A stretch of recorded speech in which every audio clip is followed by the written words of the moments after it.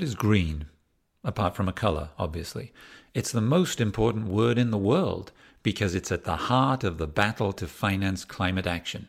We need to understand what's really good for the environment and what's really going to slow climate change so that we can find the money to pay for it. If it's truly green, then it's going to help save humanity. And you'll find out what it is here with our Dictionary of Green Finance. I'm Matt, and this is Climate Solutions from the European Investment Bank. What is the European Investment Bank? A story about the EU Climate Bank. Glossary: European Investment Bank, European Investment Fund, EIB Energy Lending Policy. You might not know it, let's face it, you probably don't, but the European Investment Bank is part of your life. Headquartered in Luxembourg, the second smallest EU capital after Malta's Valletta and the second smallest EU member state, it's easy to miss the bank. But if you live in the European Union, the chances are the European Investment Bank contributed to your daily life without you even knowing it.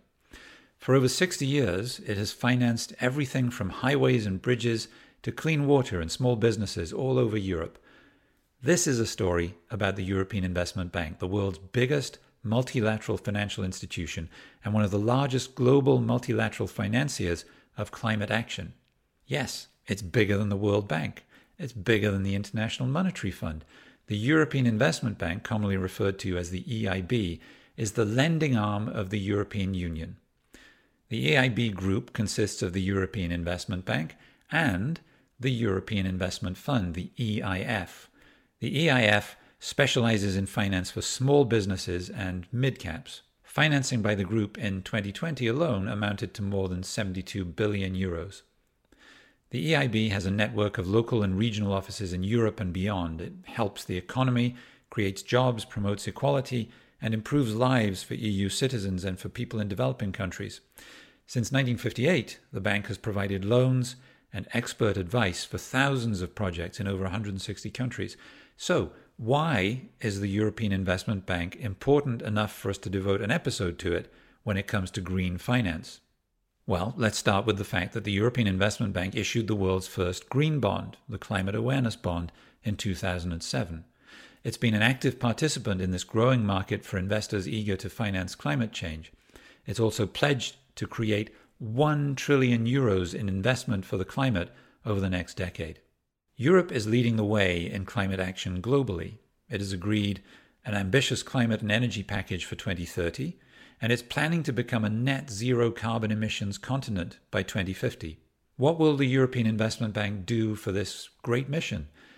In November 2019, the Board of Directors of the European Investment Bank approved an increase in the share of its support dedicated to climate action and environmental sustainability to 50% by 2025.